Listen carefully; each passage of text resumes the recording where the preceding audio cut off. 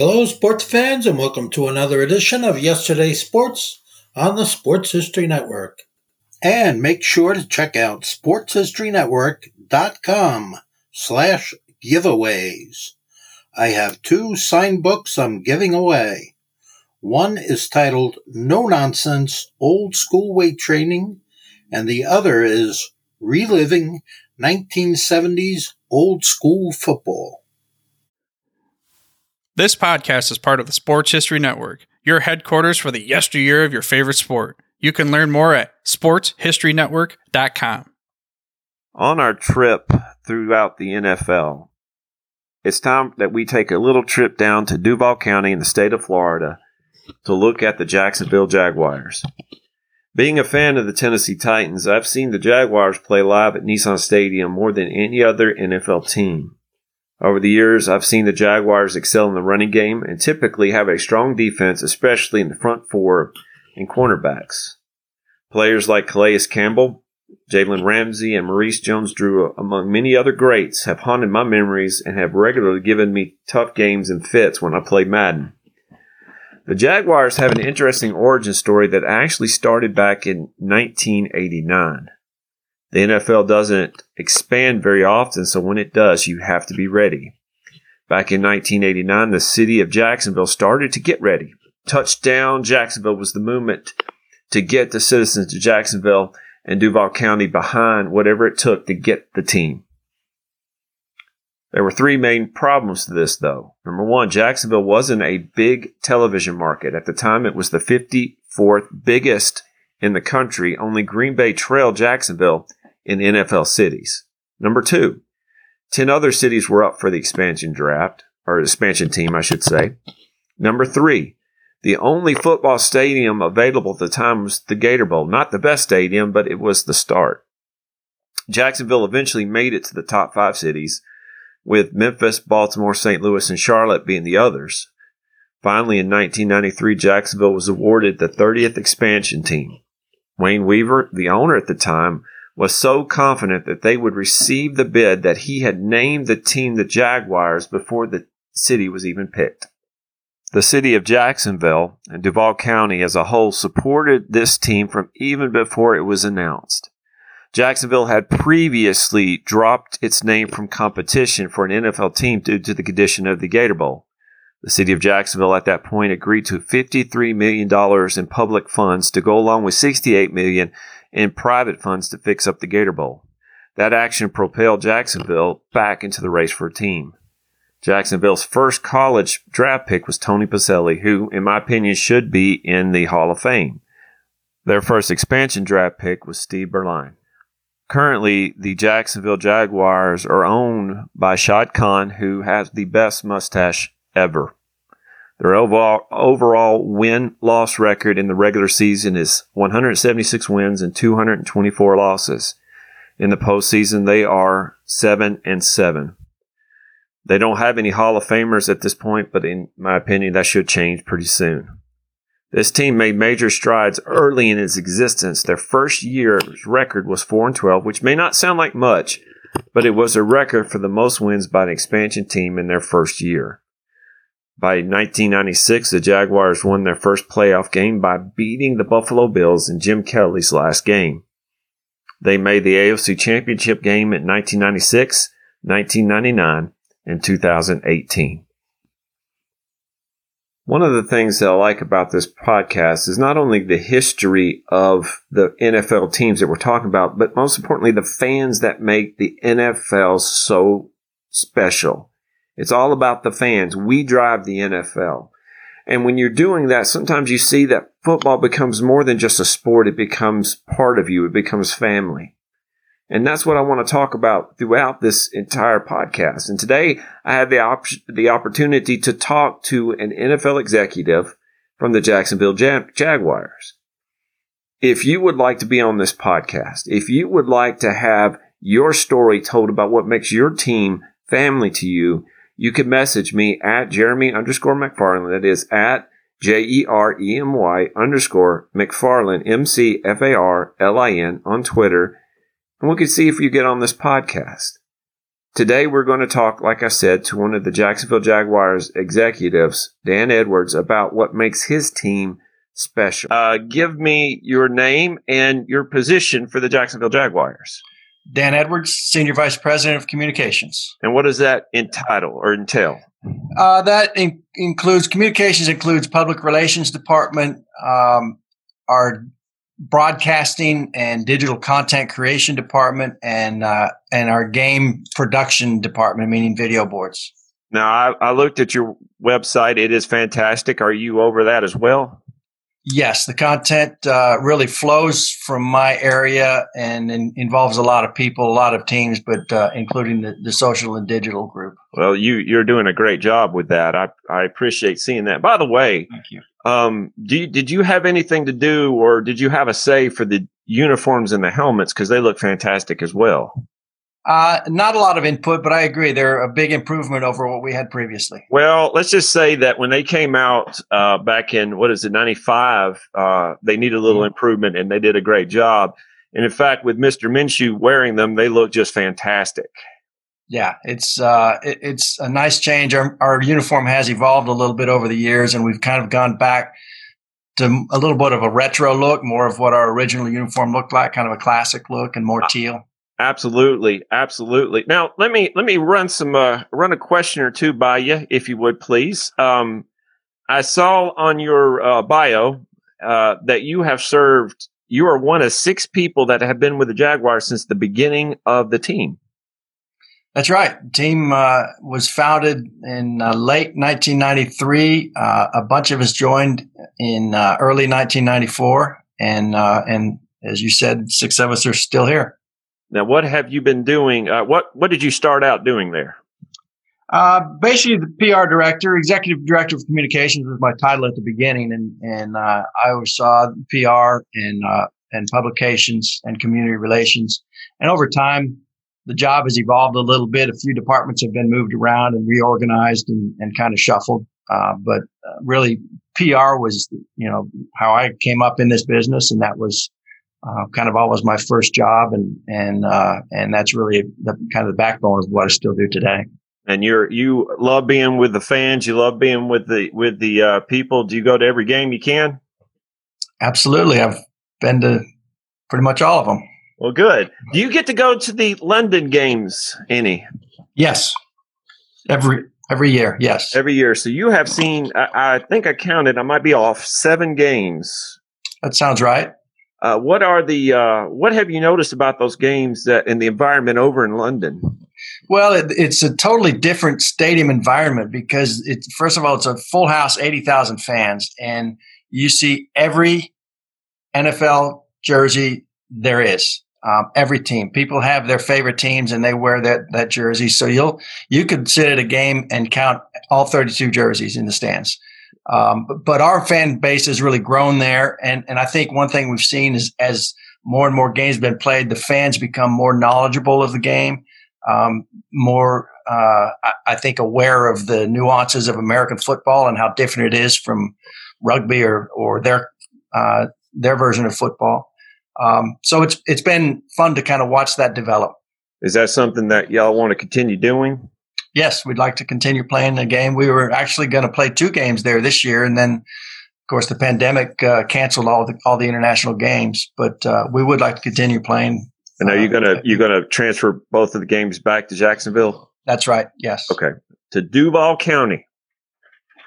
Let me just run through a couple of questions for you. Number one, this podcast is over how football is family, and to me, growing up in Tennessee, we didn't have a team until 99, 98, 97 in that area.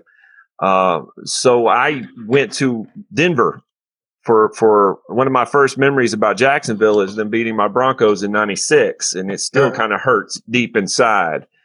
What are some of your first memories about the NFL? See, I noticed in the corner there, you went to Oregon. Is that correct? That's right. So you have a football team up there that you enjoy, but Sure. What about the NFL? What are some of your first memories? Well, my very earliest, I remember growing up in Wisconsin. I was 8 years old, and the Green Bay Packers were the closest team, and they won the first 2 Super Bowls. So they became my favorite team. That was my earliest memories of the NFL. Later on, graduating from college, it occurred to me that sports was a pretty good business to try to break into, and I was able to get a couple internships and get a start in the NFL. And every year and every team and their experience has been very different. The game has changed a lot, not necessarily on the field a lot, but everything around it has changed a lot. The media has changed. The way fans follow the games has changed. So there's so many memories, and it's fun to reflect back on how much things have changed and really how great the game is today. It is fantastic. So you got to see the Lombardi Packers and the frozen tundra. Yes, absolutely. Did you ever I remember the first time I was working for the Steelers at the time, but we played at Lambeau Field, and it was the first time I actually was in Lambeau Field. And we got there, the team got off the bus and went in the locker room, and I went down the tunnel to the field, to the end zone, and walked straight down the middle of the field to the other end. And it was empty, and I just getting chills because of the memories I had growing up as a little boy watching games on that field. Oh, that is fantastic. That must have been one of those things that you're never going to forget. Absolutely. I saw on your bio as well that you were part of the Dolphins in Super Bowl 19. Is that correct? That's right. Spent one season as an intern with the Dolphins, and it was a good season because we went to the Super Bowl and lost to the 49ers at Stanford Stadium. But that was the year that Marino went off. He was over 4,000 yards, just was it 48 touchdown passes. Yeah, Marino and Mark Duper and Mark Clayton. Yes. Yeah, it was a good team. And it's amazing. People thought Marino would be back many times in the Super Bowl, and he never got back again after that one. Did you got any memories about that team?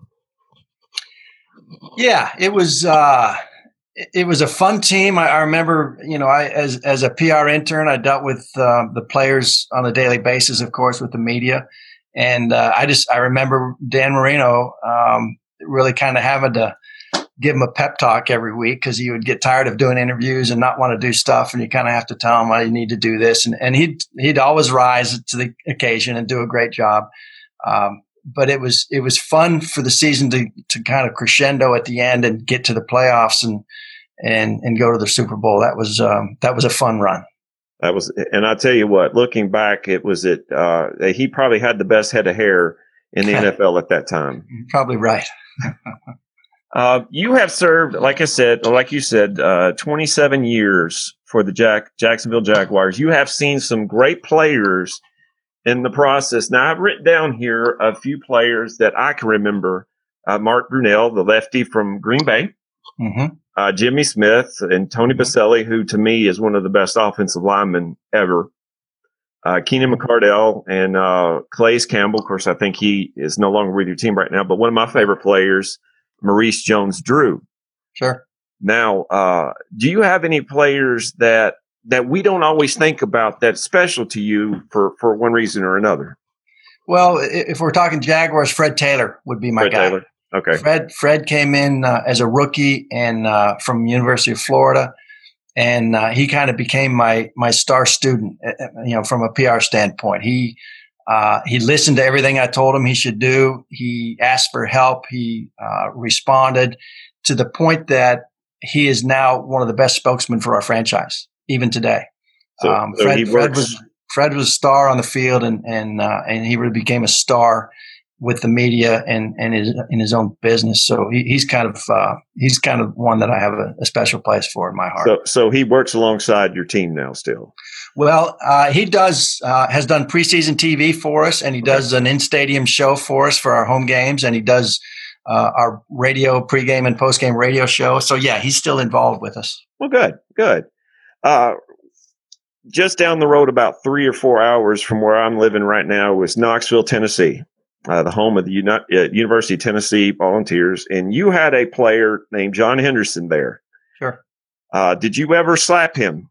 No. Little background: John Henderson wanted to be slapped in the face every game, didn't he? That was one of our athletic trainers. That was part of John's getting ready to go on the field routine. He wanted Joe to slap him hard on the face and kind of get the blood going, and that of course made NFL Films and TV happy when they saw all that.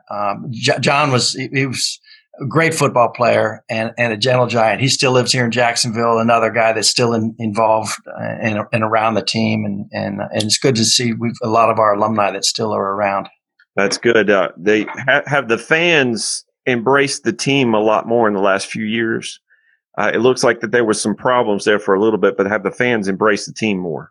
They really have, and I give our fans credit. We've in the last decade only had one winning season, and it's hard to have patience and tolerance and keep coming back when the team struggles like we have for so long. But we went to the playoffs in 2017 and went all the way to the AFC Championship game. Yes, and that kind of brought a lot of people back and got them back again. And so we need to do that. There's no question in this business. There's no replacement for winning. You have to win, and nobody's going to have winning seasons every year except the Patriots. But you've got to give your fans hope that you can win, and that's where we are. We've kind of rebuilt our roster, and we're trying to get back to winning. Now, I have noticed as well that you have two sons who work for NFL teams. Is that correct? That's right. Do you have any tension on Sundays? No, we're all busy with our own games. It's kind of fun to talk, Sunday nights after the games. We all do a little scoreboard watching. We do root for each other's teams to win because we want everybody, in the family to have success. But, and then when we play each other, it's, of course, we want our team to win. But other than that, we root for each other's teams. Two more questions for you, and I'll let you go, and appreciate your time today. Thanksgiving to me has always been a special moment for me and for my family. And now that we have 3 NFL games in a Sunday or on a Thursday is an amazing thing to me. I like that. Yeah. How is Thanksgiving to you in that sense? Do you get to spend time with your family any, or is it pretty hard to now? It's always been a work day, and that's I'm fortunate in that my wife and my kids grew up with me working in this business. And Thanksgiving, even when you weren't playing a game, it was a practice day. So we'd come in, we'd usually practice early, and coaches would want to get everybody in early and get a good practice and get them home so they could have family time in the afternoon. So that's kind of the routine. That's kind of normal for our family. But I agree. It's a great holiday. It's a great day. And there's nothing better than having 3 consecutive football games to watch after you've filled up on turkey and everything else. Sometimes I watch a game and then I close my eyes and the teams change jerseys for some reason. I think I slept through the game, but that's part of it. One last question. And again, I appreciate your time. What makes football feel like family to you? Well, the fact that both of my sons work in the business, working with in the league. My son-in-law also is with another team. So it's really what our family has grown up with, and it's we refer to ourselves as a football family. We've grown up with this and kind of don't know anything else, and I'm excited to see my sons establish their own careers in the league and get to have the same enjoyment that I've had for so long. Now, if anybody in the Jacksonville area want to get in touch with y'all for tickets or for any type of information, where can they go?